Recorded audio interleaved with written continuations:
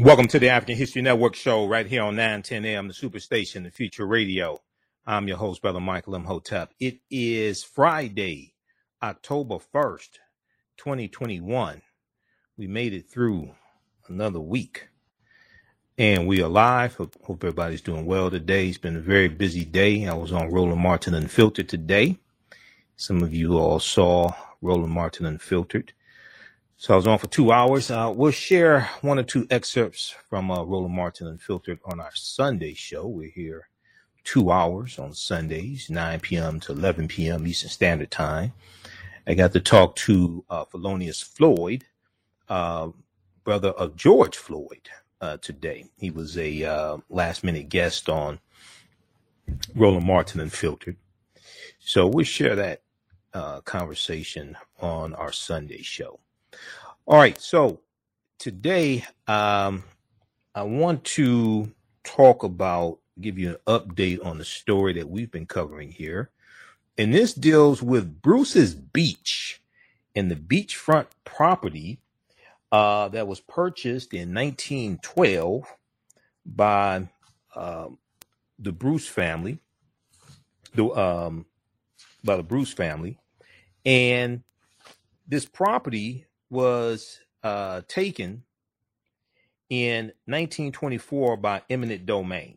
Okay, Willa and Charles Bruce, okay, African-American couple, purchased this property in 1912.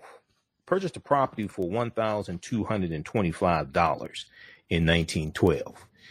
It was taken by eminent domain in 1924. And we have been talking about the effort from the descendants of Charles and Willa Bruce to get the land back. The beachfront property that is in Manhattan Beach in Los Angeles County, the beachfront property is valued at approximately $75 million. Is valued at approximately $75 million. And they purchased this property. They built a lodge on it. They built a cafe. They built a dance hall. They had all of this dressing tenants with bathing suits for rent. They had all this on this property, and it was taken through eminent domain. They received threats from the Ku Klux Klan, etc. Well, Governor Gavin Newsom has signed into law a bill to return the property, SB 796, to return the property to the descendants of Charles and Willa Bruce. Okay, we're going to talk about that. This is a big story. And there's other property that has been taken from African Americans through eminent domain. There was a segment I was watching from MSNBC that talked about how from 1949 to 1973, you had so much property taken. There's approximately 1 million people displaced because of eminent domain, and 2/3 of those people were African Americans, okay, in the U.S. From 1949 until 1973, government officials executed 2,532 projects in 992 cities, displacing 1 million people, 2/3 of whom were African Americans. Okay. And we've talked about the expressways coming through our communities and wiping out businesses, wiping out homes like I-375 did in Black Bottom and Paradise Valley here in Detroit. Same thing happened in Tulsa, Oklahoma. Okay. I-244 came through in Tulsa, Oklahoma, wiping out businesses, wiping out homes. And on Tuesday, September 28th, the 3 remaining survivors of the Tulsa Race Massacre went to court and they are seeking reparations. Leslie Benningfield Randall, Viola Fletcher, and her brother Hughes Van Ellis, all are over 100 years old. They were in court on Tuesday, September 28th, and they are seeking some type of reparations because of what they lost during the Tulsa Race Massacre, June 1st, 1921. We know that the 100th commemoration of the Tulsa Race Massacre took place June 1st, 2021. It has been made a day of remembrance, a national day of remembrance. We know there was all types of media coverage, every media outlet in the country and some international media outlets were in Tulsa, Oklahoma for the 100th year commemoration.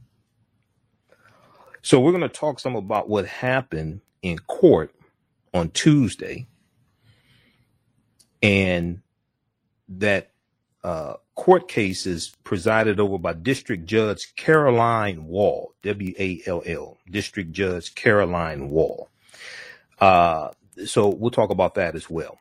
100 years after the Tulsa Race Massacre, survivors and descendants continue to seek justice in court. Continue to seek justice in court.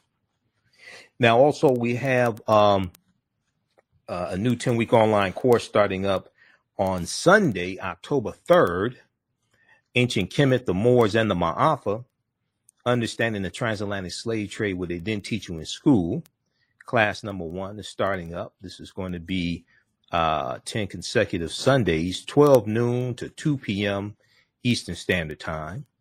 So if you haven't registered for that class yet, be sure to visit our website, AfricanHistoryNetwork.com, AfricanHistoryNetwork.com. You can register for that class. It's a 10-week online course. We deal with thousands of years of history and what led up to the transatlantic slave trade taking place. We do the class live. All of the sessions are recorded. All the sessions are recorded and archived. You can go back and watch it anytime. So if you miss the class, you can go back and watch it. You still have access to the entire course, even after the course is over with. So next year, if you want to go through and watch the entire course all over again, be my guest. You can do that. Okay. All right. So you can register for the class. As soon as you register, there's bonus content you can watch. You can join us in class on Sunday, 12 noon to 2 p.m. Eastern Standard Time. The class is regularly $130. Is on sale, $80. Ancient Kemet, the Moors, and the Ma'afa, Understanding the Transatlantic Slave Trade, what they didn't teach you in school. And Kemet's one of the original names for Egypt. Those who came to the screening of the film Hapi, The Role of Economics in Development of Civilization, that we had this past Sunday, September 26th, at the Charles H. Wright Museum of African American History. And Dr. Leonard Jeffries, one of my teachers, was there. He was on the panel. I moderated the panel discussion. Brother Taki Grant and Sister Felicia were there. They're director and executive producer of the film. So you heard some of us talking about ancient Africa and ancient Kemet as well. All right. So on the African History Network show, we focus on educating, empowering, and inspiring people of African descent throughout the diaspora and around the world, because right knowledge corrects wrong behavior. What you do for yourself, what you do to yourself, and what you allow other people to do to you and get away with is based upon what you think about yourself.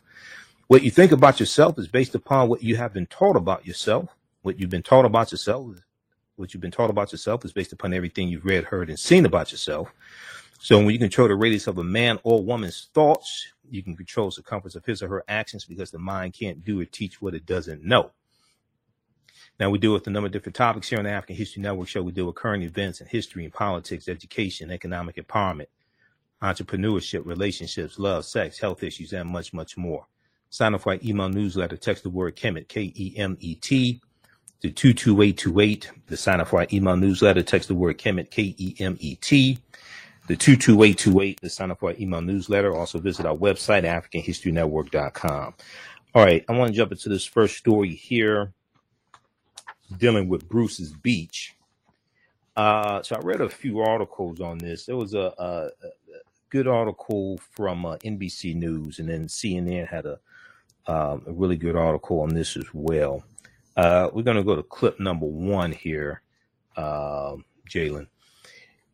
So NBC News has an article here.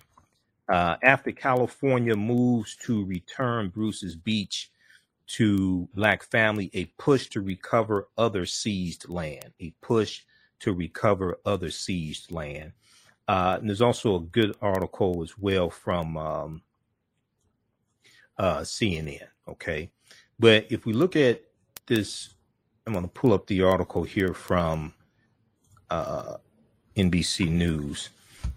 So with Governor Gavin Newsom, governor of California, on Thursday, September 30th, signed into law SB 796. SB 796 is a bill to return the beachfront property in Manhattan Beach to the descendants of the Bruce family, okay, Charles and Willa Bruce.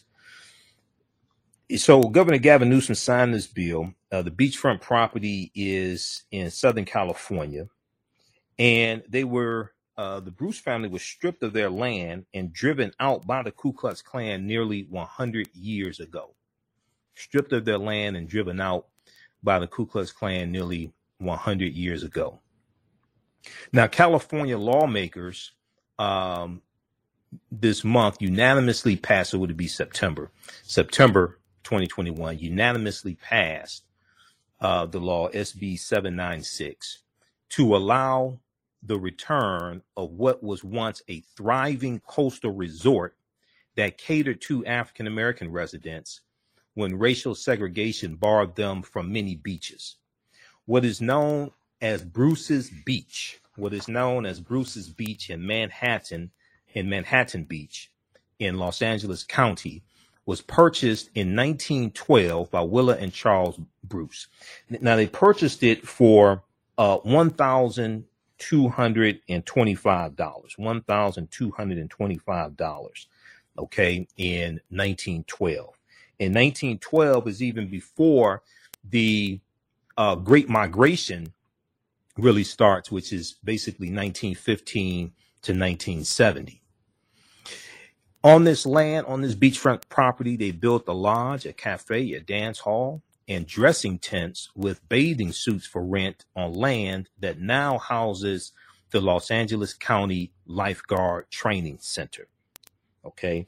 Now, the land is owned now by Los Angeles County since 1995, and the land was taken by eminent domain by Manhattan Beach officials in 1924.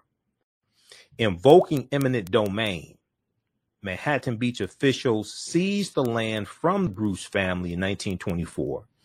Kavon Ward, who is an activist and has been helping one of the people involved in helping them get their land back, the family get their land back. Kavon Ward founded a new organization called Where Is My Land? Where Is My Land? That is dedicated to helping African American families with similar stories reclaim what once belonged to them. Kavon Ward, African American female, said, "This country always like to say you can make it, pull yourself up by your bootstraps." And Kavon Ward founded an advocacy organization called Justice for Bruce's Beach last year, Justice for Bruce's Beach. But she also founded a new organization called Where Is My Land?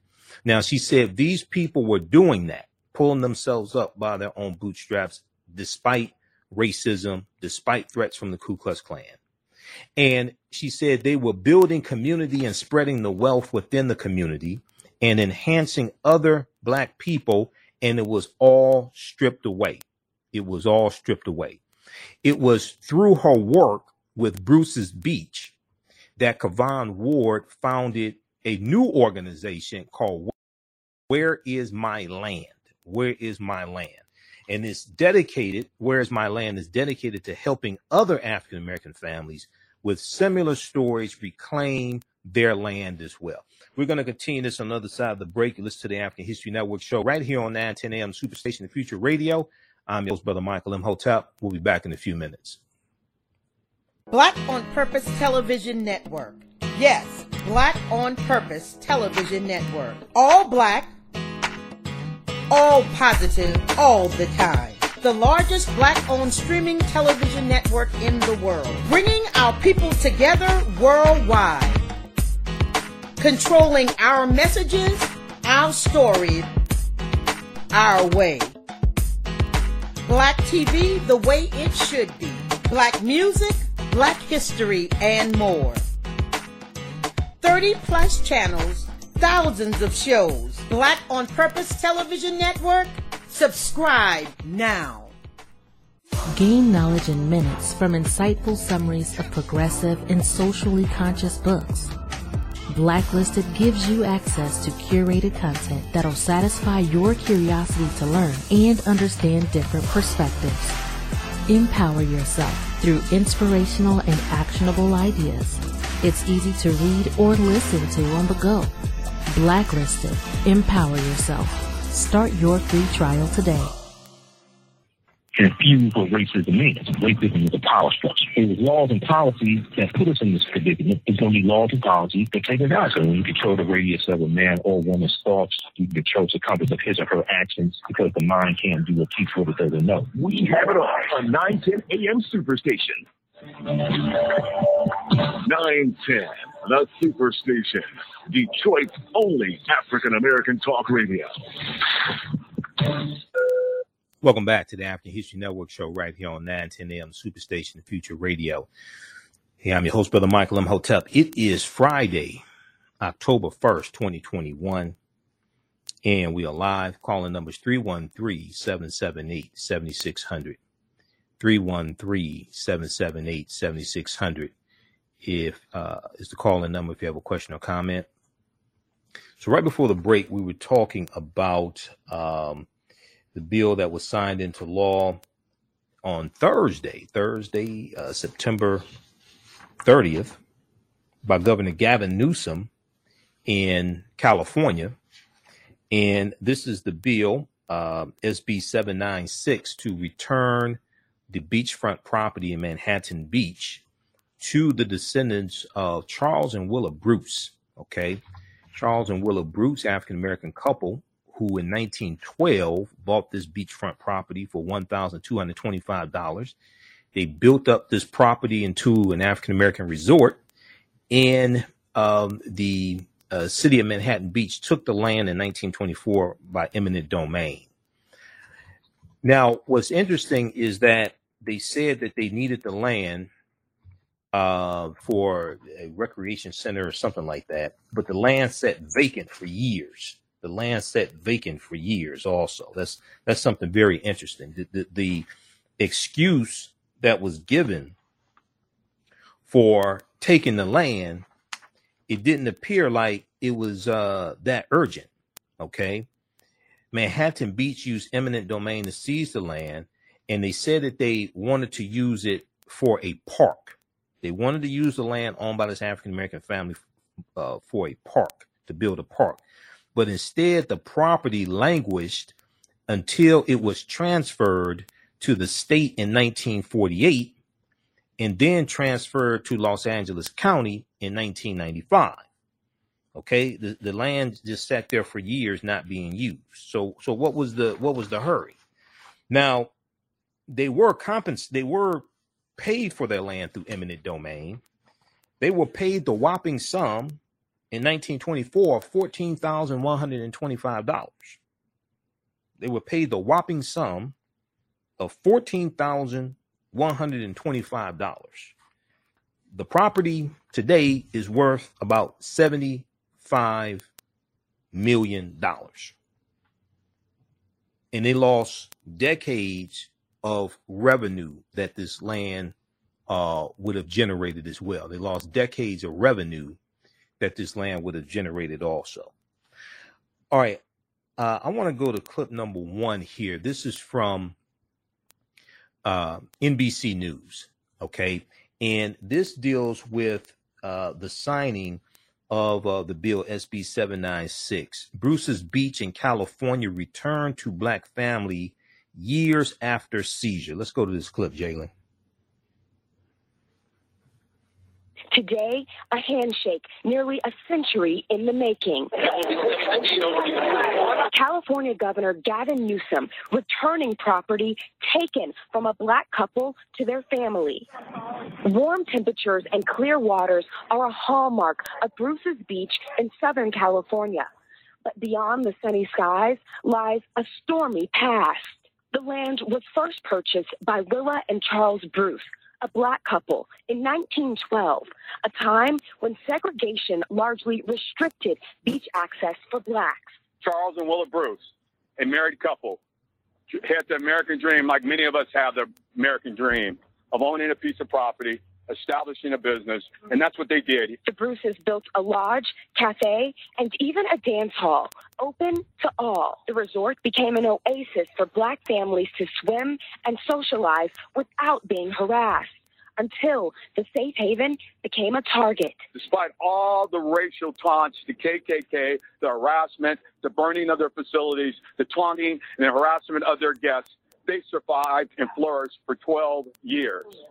And it was at that point that the city of Manhattan Beach took it upon themselves to say enough is enough. In 1924, Manhattan Beach officials seized the Bruces' land, citing eminent domain and plans to build a park. The Bruces tried to fight the city to no avail. They received just over $14,500 for their beachfront property. The land remained vacant for 3 decades.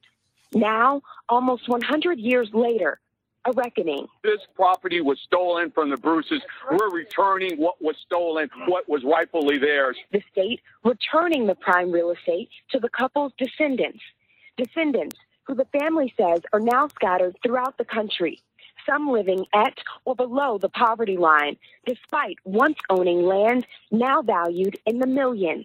Most of the wealth equity in this country and for most families is through land or property ownership. People who were not white have not had this mechanism to grow wealth.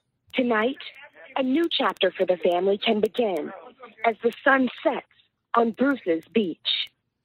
All right, NBC News Now correspondent Priscilla Thompson joins us now on set. So, Priscilla, the family has missed out on about 100 years of income that property could have generated. Any idea how much money they've lost? We don't know for sure how much money they've lost, but we do know that today this property is worth somewhere around $75 million. And so certainly a lot of money when you think of prime beachfront real estate over the past 100 years. And what's more is people are talking about the generational wealth that money could have produced, sending someone to medical school or law school if they wanted to go, allowing other entrepreneurs in that family to flourish that may not have been able to do so because that money was not there. Putting a hotel, rental properties that could have generated income for all those years. I have another question. Does the family feel like giving back the land was enough, or do they think that more is owed? Right.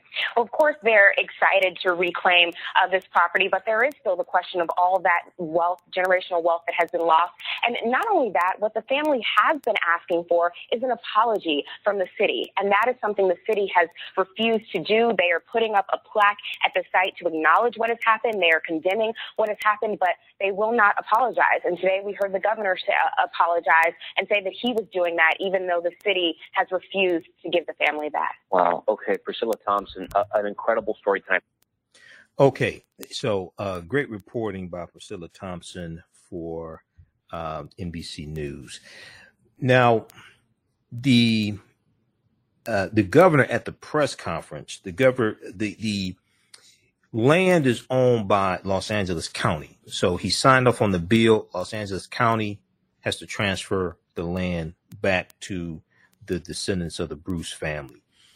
If we go back to this piece here from NBC News, this one right here, after California moves to return Bruce's Beach to Black family, a push to recover other seized land. We're going to go to clip 2, just a second, Jalen. So, if we go back to this article here, Kavon Ward, who was helping the Bruce family get their land back, also started another organization called Where Is My Land? Where is My Land? And this organization is dedicated to helping other African-American families with similar stories reclaim what once belonged to them. Among its objectives, Where Is My Land seeks to secure restitution for lost wealth and enterprise. Kevon Ward said, "For me, it is more than just land being taken from Black people. It was land taken away from Black entrepreneurs. It was business. It was community." One of the families she's working with is the family of Winston Willis, who was a Black real estate developer who lost his property in Cleveland, Ohio, in a fight that went all the way to the U.S. Supreme Court. Okay. And Winston Willis, who is now 81 years old and lives in a nursing home, built a thriving entertainment and real estate empire near the intersection of 105th and Euclid Avenue in the shadow of the Cleveland Clinic, a world-renowned medical center that perfected heart bypass surgery in 1968. That same year, Winston Willis won $500,000 gambling, said his sister Andra Willis Carrasco. He used the money to expand his growing empire, which included the Jazz Temple, a legendary music venue that hosted titans like Miles Davis, Dizzy Gillespie, and John Coltrane. Read more about Winston Willis and his entrepreneurial exploits and the property and businesses that he owned. Read more about him in this piece here from NBC News. After California moves to return Bruce's Beach to Black family, a push to recover other seized land. This article is from September 30th, 2021, updated October 1st, 2021 by Alicia Victoria Lozano and Lindsay Davis. Okay, for NBC News. Now, I want to, let's look quickly here at this other one from CNN. CNN has a really good article on this as well. Multi-million-dollar beach property taken from Black owners in Jim Crow era is clear to be returned. Okay, so this is a good article from CNN as well. And they go on and give more detail. Now, I've been studying this case for some months here, but they have some good detail in this article. And they talk about it was the Bruce family paid $1,225 in 1912. Let's see, where is that? Yeah, right here. In 1912, and built several facilities, including a cafe and changing rooms, etc. But they also talk about the estimated value here. On Thursday, Governor Gavin Newsom of California, who defeated dumbass Larry Elder and these other idiots, Republicans that were running in this recall election. Governor Gavin Newsom, a Democrat from California, signed legislation that would enable the county, Los Angeles County, to return the beachfront property to their descendants. The two lots are worth approximately $75 million in total, officials confirmed to CNN earlier this year. The houses directly next to the property have hefty price tags of around $7 million. Now, the new law was authored by Senator Steve Bradford, and you heard him in the clip. Senator Steve Bradford, African-American state senator of California. He's the one who authored this bill, SB 796, that Governor Gavin Newsom signed into law. I want to go to clip 2 here. This is from the Black News Channel. Start your day with Sherry and Mike, the Black News Channel. And this clip here is from October 1st, 2021. Let's go to clip 2, Jalen. It's the last legal hurdle in a fight for a family to get their land back stolen nearly 100 years ago. Governor Gavin Newsom made the trip to Southern California Thursday to sign the bill. It allows local leaders to return Bruce's Beach to descendants of the black people who owned it in the early 20th century. BNC correspondent Walter Morris was in Manhattan Beach for the historic event. And with Governor Gavin Newsom's signature, SB 796 is officially law, allowing Los Angeles County to return Bruce's Beach back to the family. Let me do what apparently Manhattan Beach is unwilling to do, and I want to apologize to the Bruce family for the injustice. Back in 1912, Charles and Willa Bruce bought the land for $1,200, building a successful beach resort and creating one of the only places in Southern California where African Americans could enjoy the beach. But years later, and after attacks from the KKK, the land was taken by the city of Manhattan Beach under eminent domain. Justice for Bruce's Beach! Activist Kevon Ward began the call to return the land on Juneteenth 2020. But even nearly a century later, it was still an uphill battle. The number of times my life and safety were threatened. 0. The number of times Manhattan Beach police protected me. My God. 0. The number of dollars we led this fight with. But you can't monetize or you can't quantify the power, the strength, determination, and passion of black women infatuated with justice. In order for the county to return Bruce's Beach, the law had to change. This property was stolen from the Bruces. We're returning what was stolen, what was rightfully theirs. Now that the ink is dry, it's up to LA County to identify all living relatives of Charles and Willa Bruce and then negotiate the transfer. The Bruces have found mercy in the unfailing love of Jesus Christ, and may his name be honored forever by my family. And a rep for the family telling BNC they hope other African Americans will follow in their footsteps. You have to get up, you have to speak out, and sometimes you have to raise hell in order to make sure that you get to the justice that you deserve. Walter Morris for Start Your Day. All right. Good reporting there from the Black News Channel. If we go, and this is Kevon Ward here that you see on the screen. If we go back quickly here to this piece from CNN, then we're going to go to clip 3. Dealing with the survivors of the Tulsa Race Massacre. So, let's see here. If we back up, white supremacists and Klan members posted no trespassing signs and slashed tires so black families would avoid the area. The KKK attempted to set the property on fire and succeeded in burning down a local black family's home nearby, county officials said earlier this year. Okay, this is back before the land was sold, before the land was taken by eminent domain in 1924. The Bruce family was being harassed by the Ku Klux Klan. Okay. Some white neighbors resented the resort's popularity, and a Bruce family spokesperson told CNN earlier this year. Now, Los Angeles County Supervisor Janice Hahn, H-A-H-N, told reporters that when scare tactics did not work, Manhattan Beach declared eminent domain in 1924. Charles and Willa Bruce eventually were paid about $14,125. They died just 5 years later. The city left the land vacant for several decades and took ownership after it took ownership in 1929. Today, the property is now a park with a lawn, parking lot, and a lifeguard training facility.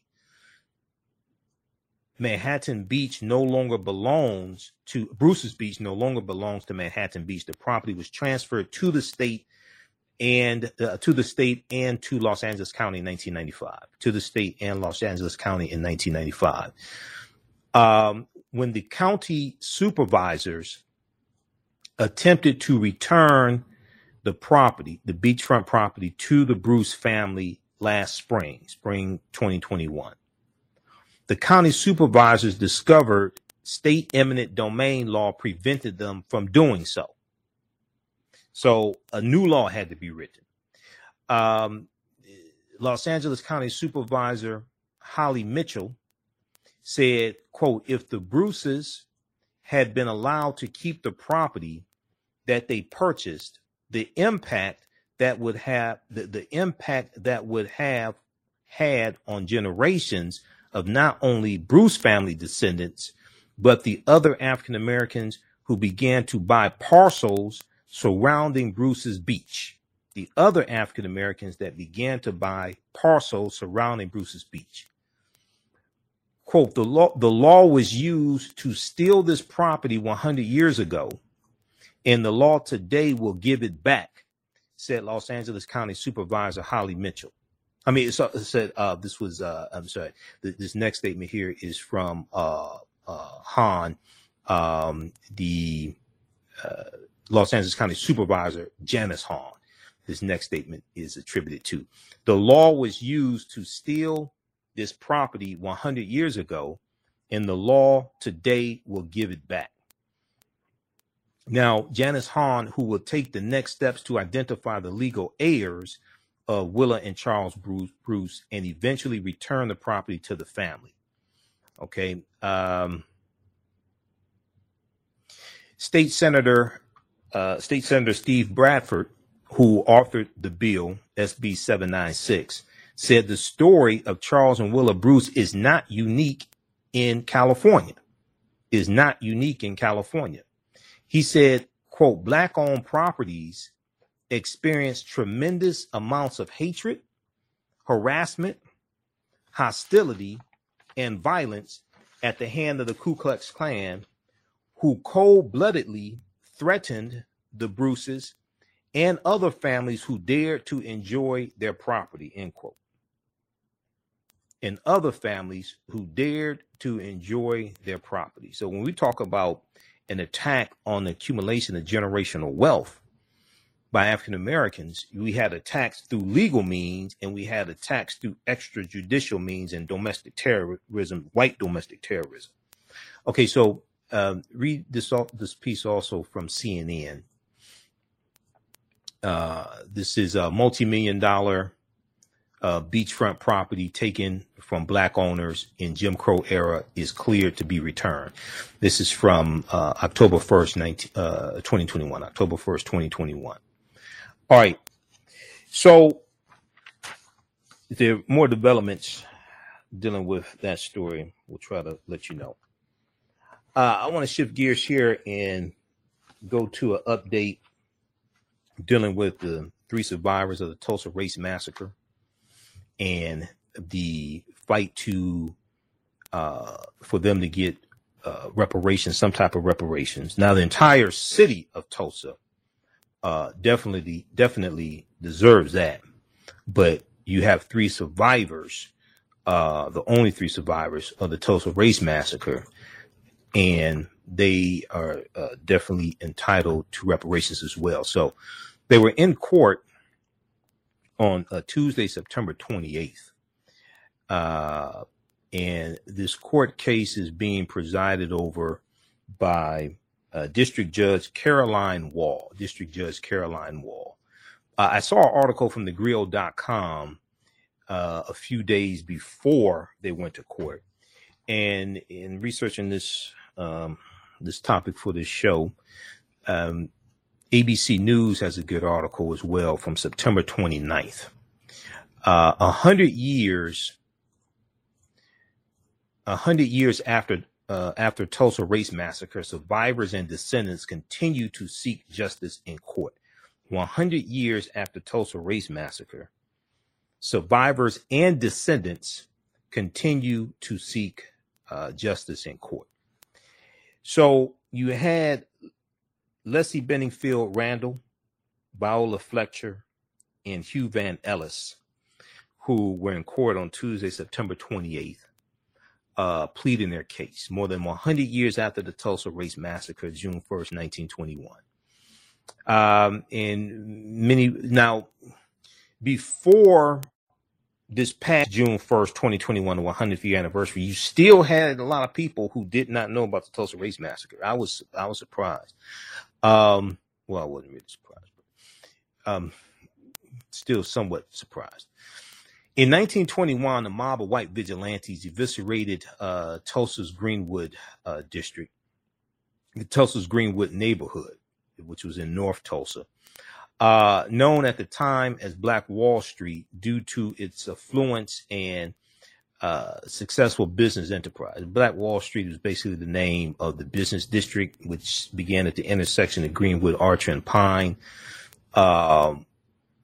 And it was also called the Greenwood district, that business district. But North Tulsa was the area that African Americans lived in.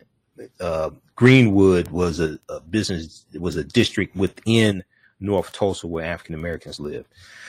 White people lived in South Tulsa. What separated North Tulsa from South Tulsa was the railroad track.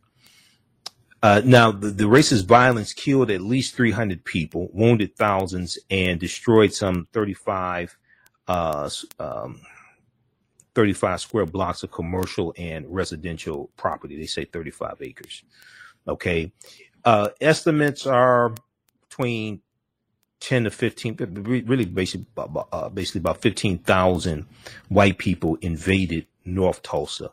And one of the best books on this is by Hannibal B. Johnson, which deals with Black Wall Street and the resurrection of the Greenwood district, by Hannibal B. Johnson.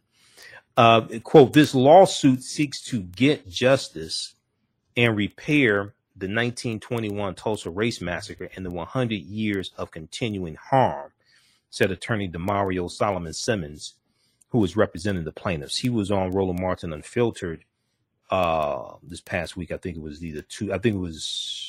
probably Wednesday. It was one of those days. I think it was after they went to court. So check out Roland Martin Unfiltered, and you can see the interview that Roland did with DeMario Solomon Simmons. Now, he said, what we say in a lawsuit and what we believe we can prove is that the massacre created what's called a public nuisance. The massacre created what's called a public nuisance, and that nuisance has continued unabated, meaning has not been fixed or repaired since it was instituted, end quote. Now, we know that the insurance claims, it was somewhere around 1,200 businesses destroyed. We know that the insurance claims that were filed on businesses, none of the insurance claims were paid out. We know that African Americans in North Tulsa were blamed for the race massacre themselves. They were blamed for it, happening. And we rebuilt North Tulsa. We rebuilt Black Wall Street. We rebuilt that Greenwood district with our own dollars, and we got help from surrounding African American townships as well, because Oklahoma had about 50 African American townships, and a lot of the early black landowners in Tulsa got land because of the Black Freedmen Indian Treaties of 1866 and the Dawes Allotment Act of 1887. And we know Tulsa was founded by Creek Indians right around 1834, who get pushed off their land in southeastern United States because of the Indian Removal Act of 1830 that was signed by President Andrew Jackson. Okay, there's an article I'm looking for here. Okay, we'll find that. Yeah, I want to go to this clip here from, this is from ABC News. Now, this clip here is from June 1st, 2021. That gives some background information on the Tulsa Race Massacre and repairing the damage as well. Let's go to this clip. And while the massacre in Tulsa is often described as a riot started by a white mob, just how organized the attack was and to what extent the government helped is still being debated today. Tulsa's police department deputized white residents and helped to arm them. Witnesses also reported seeing the neighborhood bombed from the air. So let's go to Leah Wright-Rigueur, ABC News contributor and associate professor at Brandeis University, to help us separate some of the facts from fiction. Leah, thanks for being here. You know, from what we know at this point, how did this attack come together? And what role did the government and law enforcement play in it?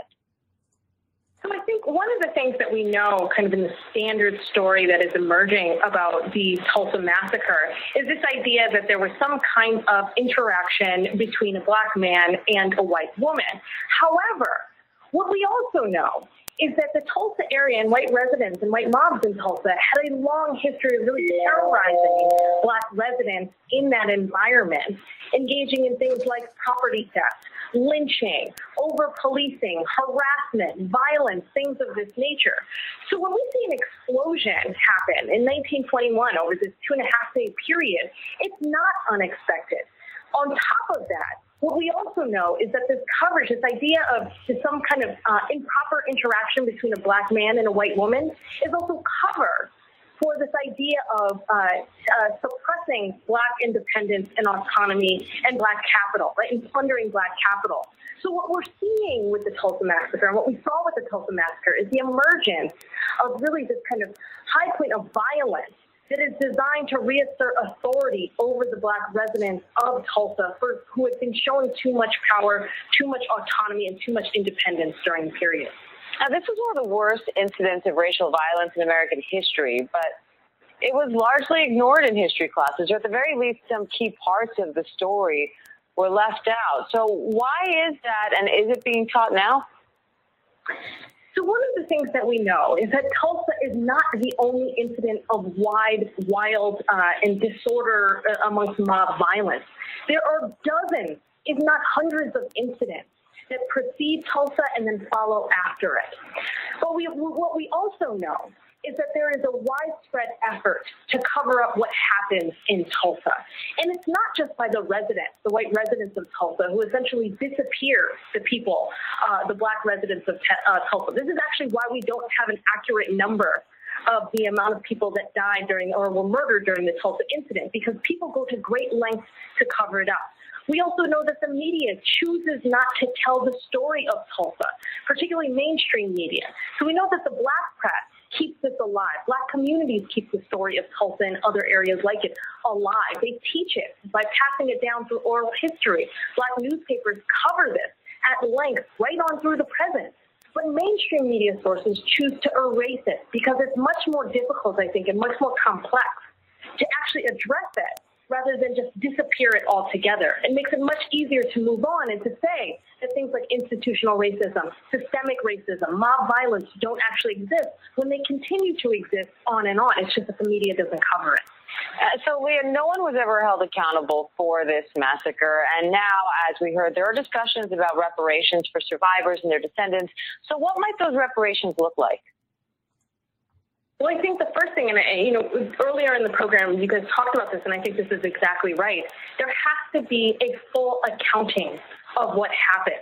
And what we do know is that a number of sources, including black media sources, kept really good records in oral histories of what happened at the time. We even know that the National Archives kept records through the Red Cross. This is the first incident, the first kind of non-natural disaster that the Red Cross intervenes in and provides support for during that moment. So we need a full accounting of how much property was lost, how much property was seized, how did the state and local government and police participate in the violence and in the theft of land and property and wealth. So we need a full accounting of that.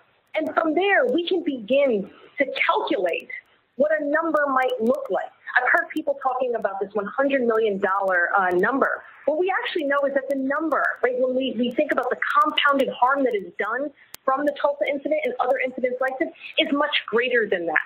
So we do have to start thinking any kind of reconciliation is going to have to account for, right, the loss of wealth, the loss of property, the loss of independence, the loss of lives. That's where we have to begin. All right, Leah Wright-Rigueur, thank you for joining us as always. Thanks for having me. Okay. All right. That is from ABC News. That is from June 1st, 2021, back during the 100th commemoration of the Tulsa Race Massacre.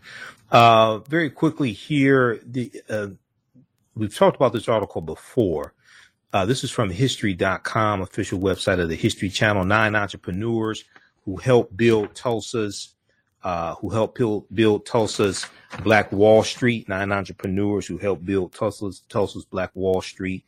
And in the article, it talks about, let me see, which one is that? Right here.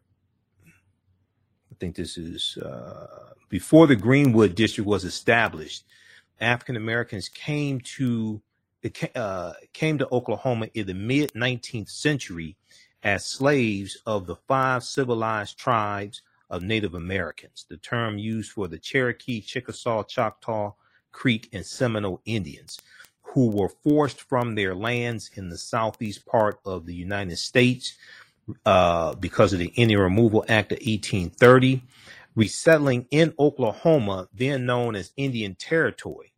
After the Civil War, under the terms of the treaties of 1866 and the Black Freedmen Indian Treaties of 1866, these African Americans were emancipated, with some integrating into the tribes, a relationship that will later provide freedmen with their own land. All right, those watching on Facebook and YouTube, keep watching for a few more minutes. We're out of time here. Right now, it's correct wrong behavior. It's not over till we win. Wakanda forever. We'll talk to you Sunday. Peace.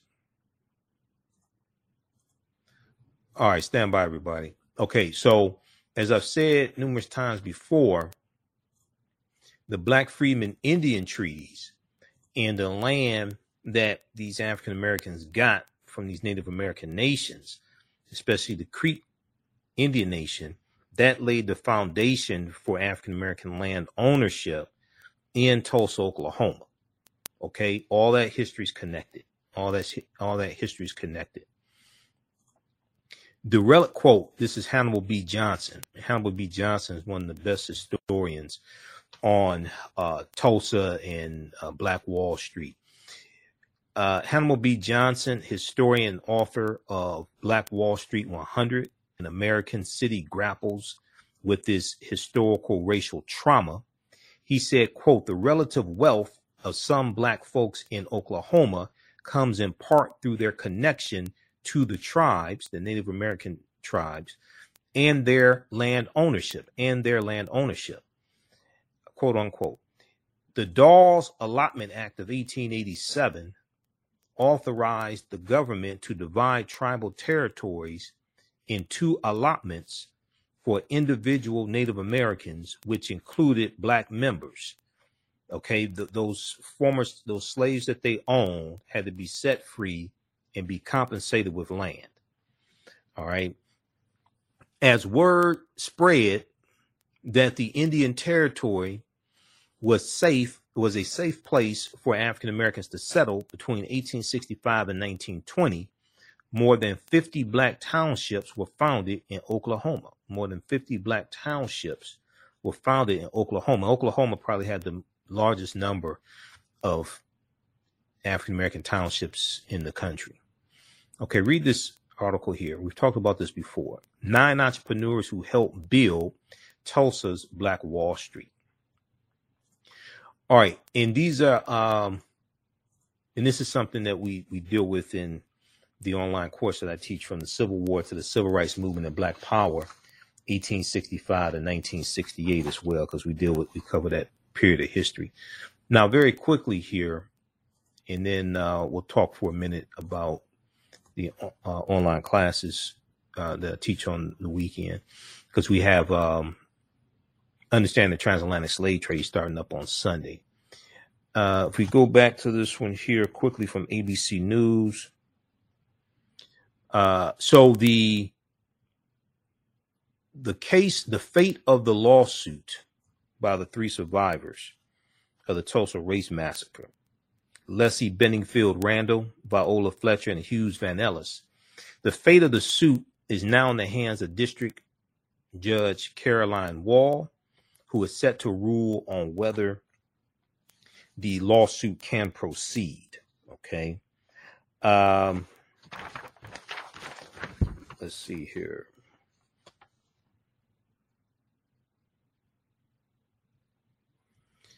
Okay, in the picture that I showed of Hughes Van Ellis and Mother Fletcher, that was from early this year when they testified at a House of Representatives hearing. Okay.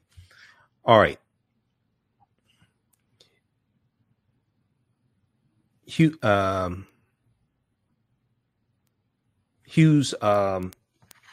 Van Ellis, Mother Fletcher, one of the survivors of the massacre, testified in front of a congressional committee in May 2021, saying, quote, "I still see black men shot, black bodies lying in the street. I still smell smoke and see fire," end quote.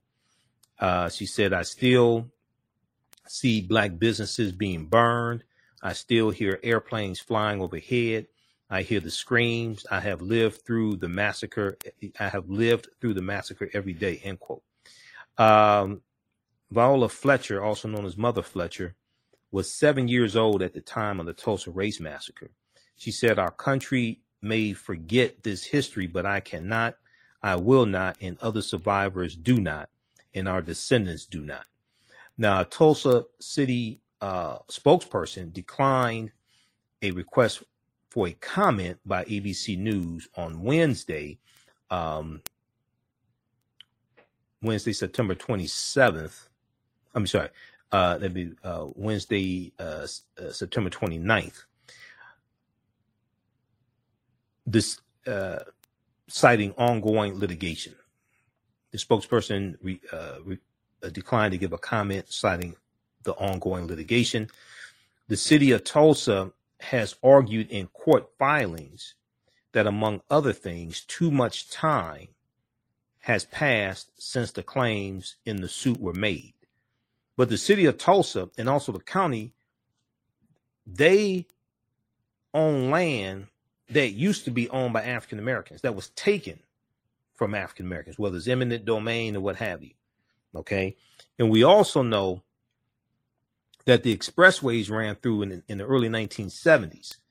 The expressways ran through in the early 1970s and wiped out, took land away from us as well. And that's something that came out. Well, actually, that's something I knew about already because I read Hannibal B. Johnson's book back in 2014 when I did an extensive lecture dealing with the history of Black Wall Street in Tulsa, Oklahoma. But during this 100th commemoration of Tulsa, that is something that came out also.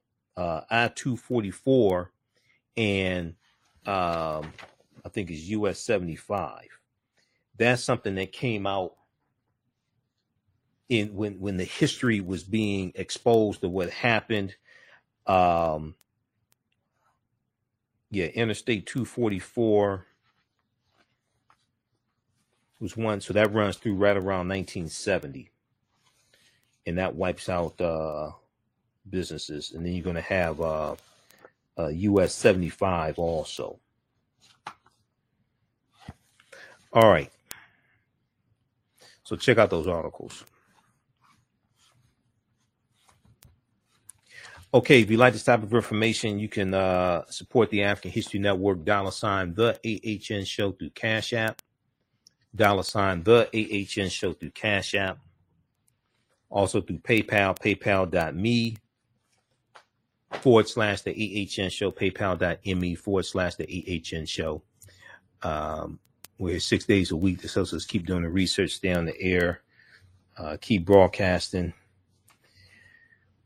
And this is our official Cash App account, $ the AHN Show, SHOW. So when you go to it, it'll say Michael and show my picture there.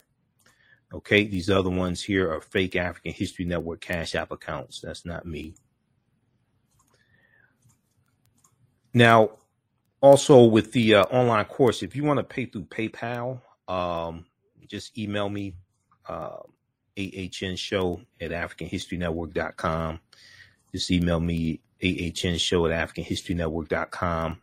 Or if there's other payment arrangements that you want to make or anything like that, let me know. So we have class number 1 of Understanding the Transatlantic Slave Trade, where they didn't teach you in school, Ancient Kemet, the Moors, and the Ma'afa. Understanding the Transatlantic Slave Trade, starting up Sunday, Starts on Sunday, 12 noon to 2 p.m., 10-week online course.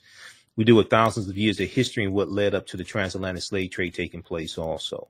Okay. And I do a PowerPoint presentation. We have book references, articles, video clips, guest speakers. We have a ton of information here. Okay. And we deal with ancient Africa. We deal with Nubia, Ta-Nehisi, Ethiopia, ancient Kemet, ancient Egypt. We deal with some of the understanding, some of the mythology and netters and stories of Asar, Aset, and Heru, who the Greeks called Osiris, Isis, and Horus. So we take you through our history, take you through the chronology of history, so we can see what leads up to the transatlantic slave trade taking place. Okay. We deal with Aset, and we deal with the how Europeans in Europe were worshiping the Black Madonna and Child even before the Moors go in 711 AD. And as you have a rise of European powers coming out of the Dark Ages, you're going to have a rise of the European phenotype as well. And you're going to have these images that were African reinterpreted as European. You talk about Dr. David M. Hotep's book, The First Americans Were Africans, Documented Evidence, and the African presence in the Americas dating back at least 51,700 years ago. We've had him speak to our class before as well, and I've interviewed him a number of times. We know page 14 of his book, The First Americans Were Africans, Documented Evidence, deals with the discovery from Dr. Albert Goodyear in 2004 in Allendale County, South Carolina, where they discovered 13 different types of evidence that thoroughly documents an African presence in the land we call the United States of America, dating back at least 51,700 years ago. And they found artifacts, architecture, campsites, carvings, Egyptian writings, footprints in lava, genetic M174D haploid groups dealing with DNA and genetics, linguistics, paintings, skulls, skeletons, structures, and tools. And 13 different types of evidence thoroughly documented an African presence in this country going back at least 51,700 years ago. And this was the Khoisan. The Khoisan, who have the oldest DNA on the planet, are the ancestors to the Ainu and the Twa. They go all around the world, and they were here. This article from 2004, November 18, 2004, by Dr. Albert Goodyear, well, it's about the discovery by Dr. Albert Goodyear. It's called New Evidence Puts Man in North America 50,000 Years Ago. Here's a picture of Dr. Albert Goodyear. He's a white archaeologist. And a summary from ScienceDaily.com, which is a scientific journal, scientific website. They have scientific discoveries, archaeological discoveries. It says radiocarbon tests of carbonized plant remains where artifacts were unearthed last May along the Savannah River in Allendale County by University of South Carolina archaeologist Dr. Albert Goodyear indicate that the sediments containing these artifacts are at least 50,000 years old, meaning that humans inhabited North America long before the last ice age. Okay, so who were these humans? This is before Native Americans even come into existence. Okay, this is before Europeans are on the face of the earth. All right, so we deal with archaeological discoveries that are causing scientists and paleontologists to rethink everything, like this one here that deals with stone tools found on the Greek island of Crete that date back 130,000 years ago. And Crete has been an island for more than 5 million years. And this is from the New York Times, February 15, 2010, on Crete, new evidence of very ancient mariners. So it says that this discovery seems to push back Mediterranean voyaging back more than 100,000 years. And previous to this discovery, seafaring in the Mediterranean, they thought dated back only 10,000 to 12,000 years ago. But this seems to push that back at least 100,000 years. We deal with things like the lost city of Tanis Heraklion, the lost city of Egypt. And this discovery was revealed in April 2013 by Frank Gaudillo and his team. It's believed Tanis Heraklion was built around 8th century BC, but it was swallowed into the sea. So in this discovery, they showed what they found at the bottom of the sea. They found 16-foot tall statues, 700 anchors, countless gold coins, 64 ships down there at beneath the surface of Egypt's Bay of Aboukir. This is a big discovery. I read a lot about this when this came out in 2013. I actually have some footage of them underneath the water. These are some of the discoveries that they made underneath the water. So then we deal with Freemasonry and how it has its origins coming out of ancient Kemet as well. But some of the things we deal with in the class, this 10-week online class, ancient Kemet, the Moors, and the Ma'afa, understanding the transatlantic slave trade, what they didn't teach you in school. We deal with what was the transatlantic slave trade, what were some events that led up to it happening, and we actually deal with a chronology of history and go back thousands of years and show how different events are connected. What role did Christopher Columbus play? Because Columbus was central to laying the foundation for slavery, racism, capitalism, and the exploitation of indigenous people, even though the transatlantic slave trade goes back to 1441 with the Portuguese going into Mauritania. Okay. But Columbus is really going to help spread that with his 4 voyages and conquering Jamaica and Haiti, Puerto Rico, Honduras, Panama, things like this. His 4 voyages from 1492 to 1504. And we know that Haiti's been in the news in the past few months. Haiti, Cuba, and Jamaica. These were all islands that Columbus conquered on behalf of Spain a little more than 500 years ago. And these islands, these nations are still feeling the effects of what happened a little more than 500 years ago and Spain conquering these islands. We know that the western portion of Hispaniola, where Haiti and Haiti and the Dominican Republic are today, we know the western portion was the colony that the French call Saint Dominique, and the French are going to take Saint Dominique from the Spanish. It's originally going to be conquered by the Spanish.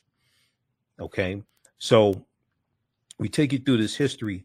We look at when did Africans first come to the U.S. as slaves, and even before 1619, the Spanish were taking Africans into the territory we call South Carolina, that South Carolina, Georgia area in 1526. These Africans were going to rise up after a few weeks and overthrow their oppressors and disappear. It's believed they went to live with Native Americans. Did Africans sell themselves into slavery? We deal with that complicated history. Were African people in America before the transatlantic slave trade? Yeah, we were. African people are the original Americans. We were here in this land before anybody else was here. Now, that doesn't mean the transatlantic slave trade didn't happen. Yeah, it did. It just happened thousands of years later. That's all. That's why you have to understand the chronology of history. The transatlantic slave trade happened. It just happened thousands of years later. But no, this was our land stolen from us, and it's been stolen multiple times. Because the Louisiana Purchase of 1803, where France sells 828,000 square miles of land to the U.S., France had no authority to sell that land. That land was owned by Native Americans and African people who were here. France had no authority to sell that land. So you had one thief selling the land to another thief. So we deal with where African people in America is before the transatlantic slave trade, the 800-year occupation of Europe by the Africans known as the Moors. And what the Moors take into Europe, the Moors are taking the teachings coming out of the Nile Valley region of Africa, especially ancient Kemet. They're taking these teachings into Europe. This is going to bring Europe out of the Dark Ages. They're introducing new surgical techniques. They're introducing new foods and musical instruments. They're introducing new types of weapons, the periodic tables, what they call alchemy. Today we call it chemistry. They're introducing the periodic tables and all different types of things like this. They're introducing art and architecture. They help civilize Europeans. All this came back to kick us in the behind. And this is why I say I wish we had never taught them. And really, when you understand the chronology of this history, the transatlantic slave trade is really Europeans getting revenge on the African Moors for what happened in Europe. The transatlantic slave trade didn't just fall out of the sky. The Portuguese are the first ones involved in about 1441. They dominate for the first 200 years. Spain and Portugal is where the Moors are going right into, which is right above Morocco. The Portuguese were the first ones involved in the transatlantic slave trade. The Spanish are going to be next. And the Moors are changing the complexion of Europe to various extents, especially in Spain and Portugal, because they're intermixing into the European population. Okay, so we deal with shocking archaeological discoveries that are causing experts to rethink everything. The role insurance companies played as well, because insurance companies took out insurance policies on slave ships and enslaved Africans on plantations. Freemasonry, America and the Founding Fathers, origins of the term America and Africa. We do a lot, the bubonic plague, the Black Death, it hits in spurts from 1347 to 1400. Europe is going to lose between a quarter to a third of their population, somewhere between 25 million to 75 million people over the course of decades, based upon attributed to the bubonic plague, the Black Death. We talk about Mansa Musa, we talk about Ghana, Songhai, and Mali, connection between Mansa Musa and T'Challa in the film Black Panther. T'Challa's the richest man in the Marvel comic universe. We know Mansa Musa was the richest man in the history of the world, became emperor of the Mali Empire, 1312 AD. So we talk about ancient Kemet and the Neter, and we deal with the film Black Panther and show how the film Black Panther relates to African history, African culture, African language, spiritual systems. We know the Panther deity Bast in Black Panther comes from Bastet, the cat in ancient Kemet, who was a Neter. Ancient Egyptian goddess worshipped in the form of a lioness and later a cat. And Bastet was the Neter of warfare in Lower Kemet, Lower Egypt, worshipped as early as the Second Dynasty, 2890 BCE, before the Common Era. We do it what the word Wakanda means, because Wakanda is a real word. We find it in the Omaha Ponca language, Sioux Indian language. It's also in Key Congo. It's a Bantu word as well. Wakanda means possesses secret powers. We deal with Columbus and where Columbus went on his 4 voyages. We just go chronologically throughout history. And Columbus never came to the land that we call the United States of America. The closest Columbus came here was Cuba, which is about 90 miles away. This is where he went on his 4 voyages. He goes into the Bahamas, Cuba, Hispaniola, was Haiti and Dominican Republic. That's in 1492. 3rd voyage, September 1493, he goes into the West Indies. He goes into Puerto Rico and Jamaica, okay, in 1494. 3rd voyage, so that's 2nd voyage. 3rd voyage, May 1498, he goes into Trinidad and the Venezuelan mainland in South America. 4th voyage, May 1504, he goes into Panama and Honduras in Central America. Okay, he never comes to the land we call the United States of America, but we still feel the effects of Columbus conquering those territories, those islands, on behalf of the Spanish crown, King Ferdinand and Queen Isabella.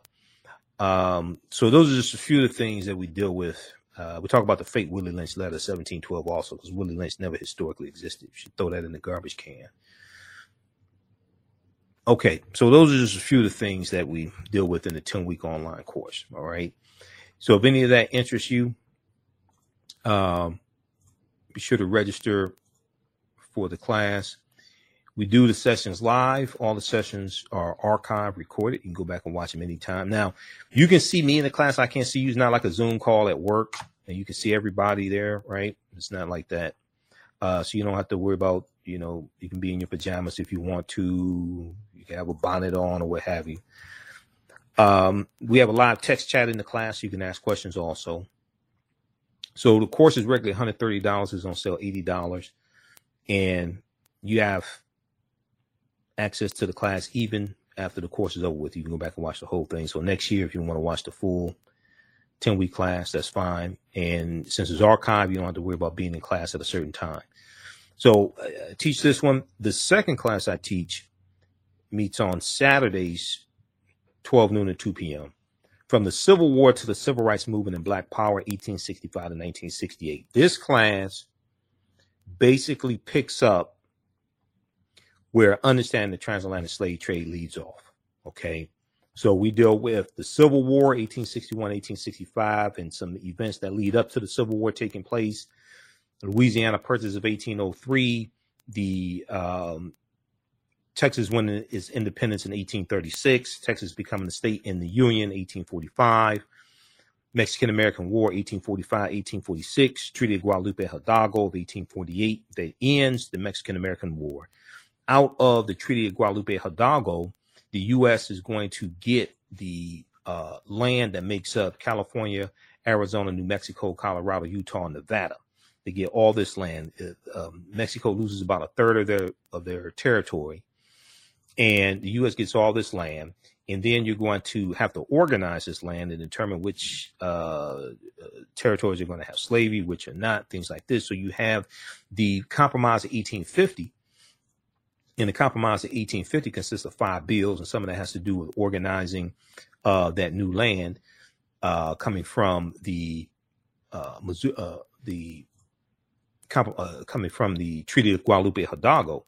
But the Fugitive Slave Act of 1850 is one of the bills that's part of the Compromise of 1850. And the Fugitive Slave Act intensifies the abolitionist movement, makes it more dangerous for runaway slaves who run into the North, and causes more of them to go into Canada. Okay. And the Compromise of 1850 is a result of is a consequence of the Mexican-American War of 1846 to 1848. Then you have the Kansas-Nebraska Act of 1840, the Kansas-Nebraska Act of 1854. Kansas-Nebraska Act of 1854 is going to leave up to those people moving into that new territory of Kansas and Nebraska to determine whether or not they want to have slavery, okay, as opposed to it being dictated to them by the federal government, okay? They have popular sovereignty. So the Kansas-Nebraska Act of 1854 is going to lead to a conflict called Bleeding Kansas, okay? Bleeding Kansas. Bleeding Kansas was armed conflict between pro-slavery groups and anti-slavery groups. Pro-slavery groups and anti-slavery groups in Kansas. And there is going to be armed conflict between these groups from about 1855 to about 1859. Okay, that's called Bleeding Kansas. Now, as a result of the Kansas-Nebraska Act of 1854, you're going to have the Republican Party founded in 1854 as a direct backlash. And the Republican Party was organized by groups of abolitionists. And you're going to have people who are, some people who were members of the Whig Party, WHIG, which is a political party that existed before the Republican Party. They're founded around 1834, the Whig Party. And the Whig Party is dying out. So you're going to have some of those members who helped to form the Republican Party to be the counter to the Democratic Party. Contrary to popular belief, the Democratic Party did not create slavery. I hear people saying, I don't know where the hell y'all got that from. Democratic Party wasn't founded in 1828. So for the majority of the time slavery existed in this country, you didn't have a Democratic Party or a Republican Party. I've heard people calling the radio show saying Democrats created slavery. I'm like, please cite your evidence for that. That's not true at all. So we deal with history leading up to the Civil War, and then deal with the Civil War, Reconstruction, 1865, 1877, Compromise of 1877, which ends Reconstruction.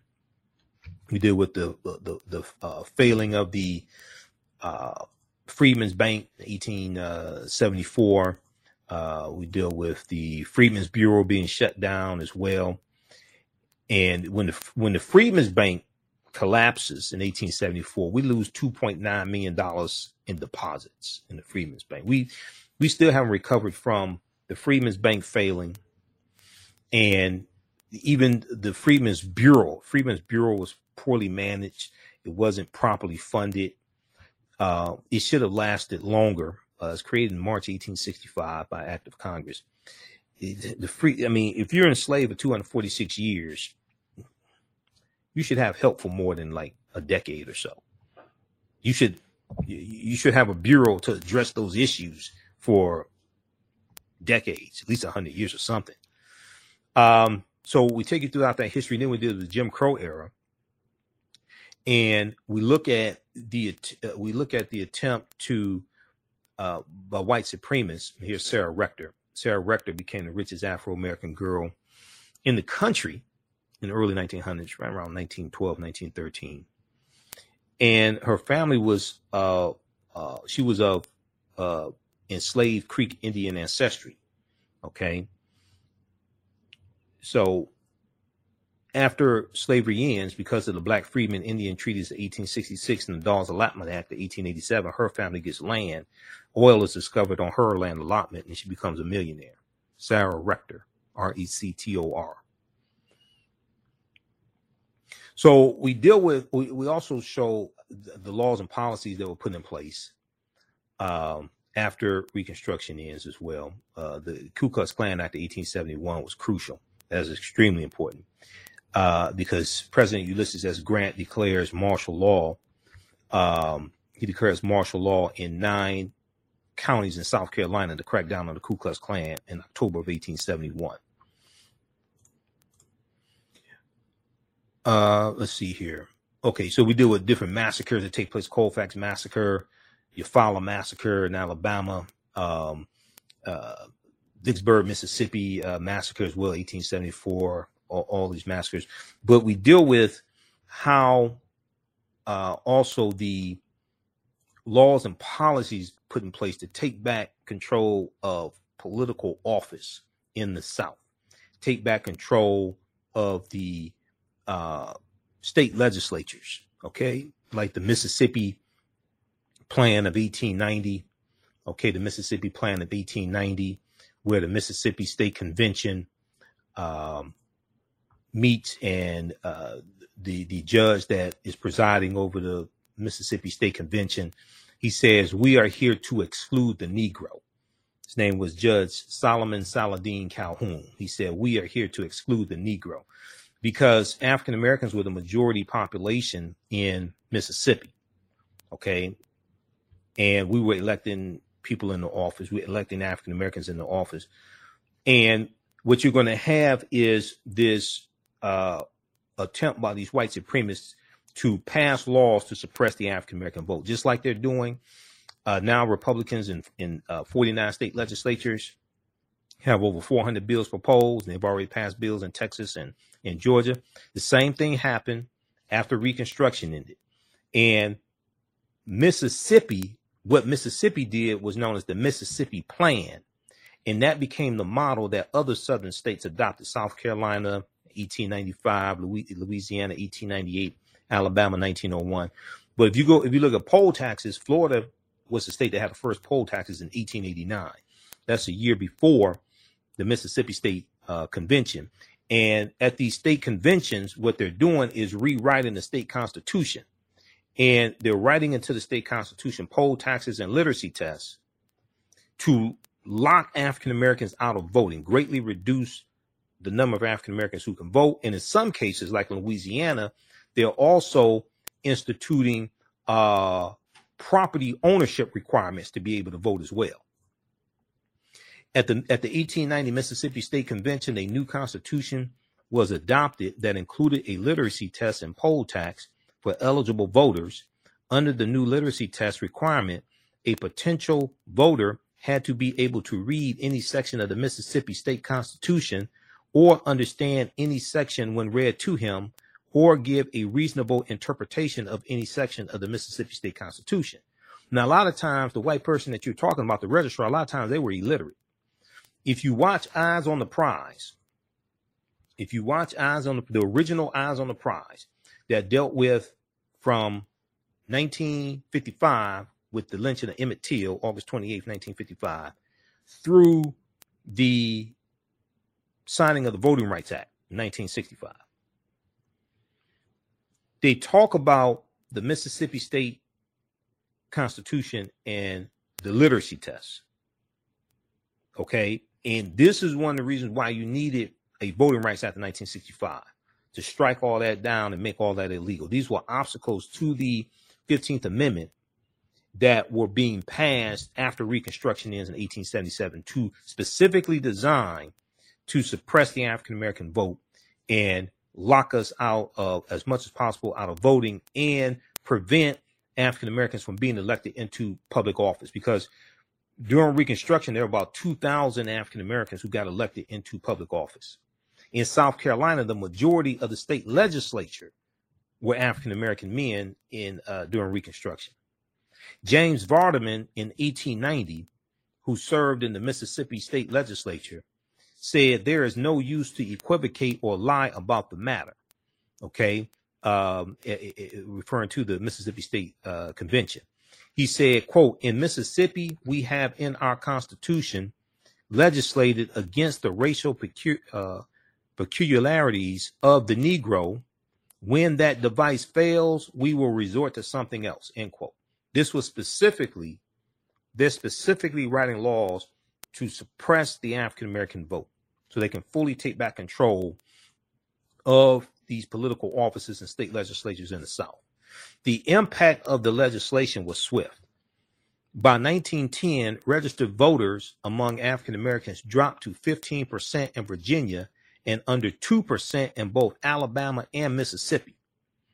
According to historian Donald G. Nyman in his book Promises to Keep African Americans and the Constitutional Order, 1776 to the present.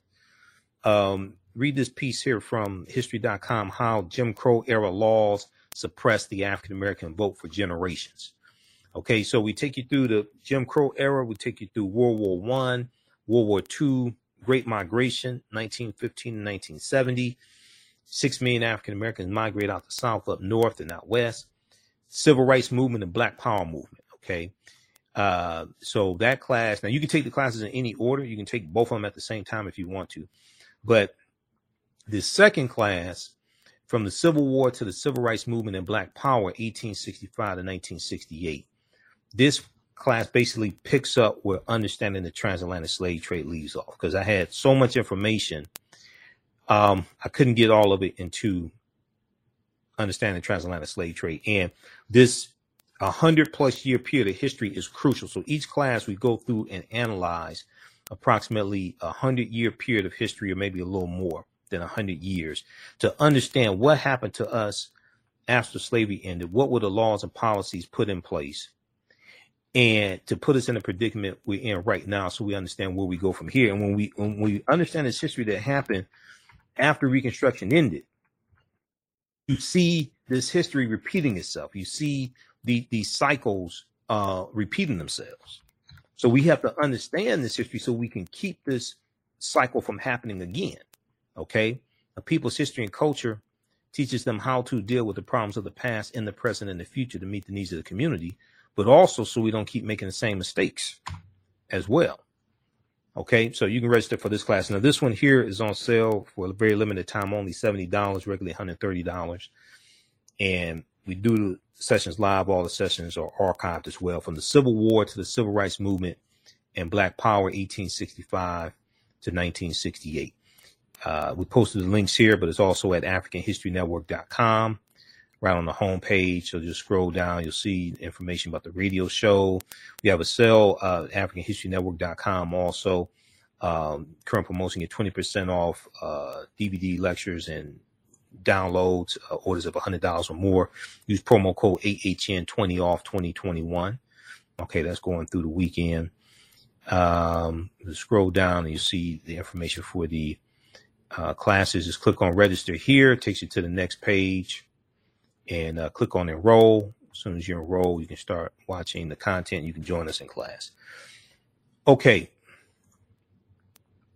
And if you have any questions or need any special accommodations as well, you can email us at ahnshow@AfricanHistoryNetwork.com, ahnshow@AfricanHistoryNetwork.com.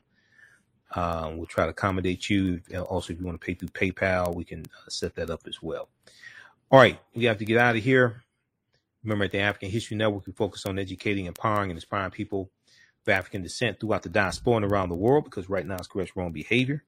It's not over till we win. Wakanda forever. We'll be back Sunday, We're on for 2 hours on Sunday, 9 p.m. to 11 p.m. Eastern Standard Time. Remember, right now is correct wrong behavior. It's not over till we win. Wakanda forever. And we'll talk to you next time. Peace. Black on Purpose Television Network. Yes, Black on Purpose Television Network. All black, all positive, all the time. The largest black-owned streaming television network in the world. Bringing our people together worldwide. Controlling our messages, our stories, our way. Black TV the way it should be. Black music, Black history, and more. 30 plus channels, thousands of shows. Black on Purpose Television Network. Subscribe now. Hi, I'm Joel Wilson, President and CEO of JCW Computer Consulting LLC, a technology implementation firm with over 20 years of satisfying customers. We offer a full spectrum of industry top-tier branded services. We are an authorized partner or reseller for Lenovo, Zoom, T-Mobile, Microsoft 365 and Surface tablets, Google Workspace, Acer, Asus, Samsung, PCmatic security software, and many more. Our online store features laptops, Chromebooks, computers, printers, accessories, and software. Businesses, take advantage of our free 1-hour Zoom tech consultation and know we offer top nationwide high-speed internet service providers, voice over IP, and cellular phone services. Home users, don't miss our current in-stock Chromebook inventory. Please visit us at jcwcc.com or call 215-879-6701. Gain knowledge in minutes from insightful summaries of progressive and socially conscious books. Blacklisted gives you access to curated content that'll satisfy your curiosity to learn and understand different perspectives. Empower yourself through inspirational and actionable ideas. It's easy to read or listen to on the go. Blacklisted. Empower yourself. Start your free trial today.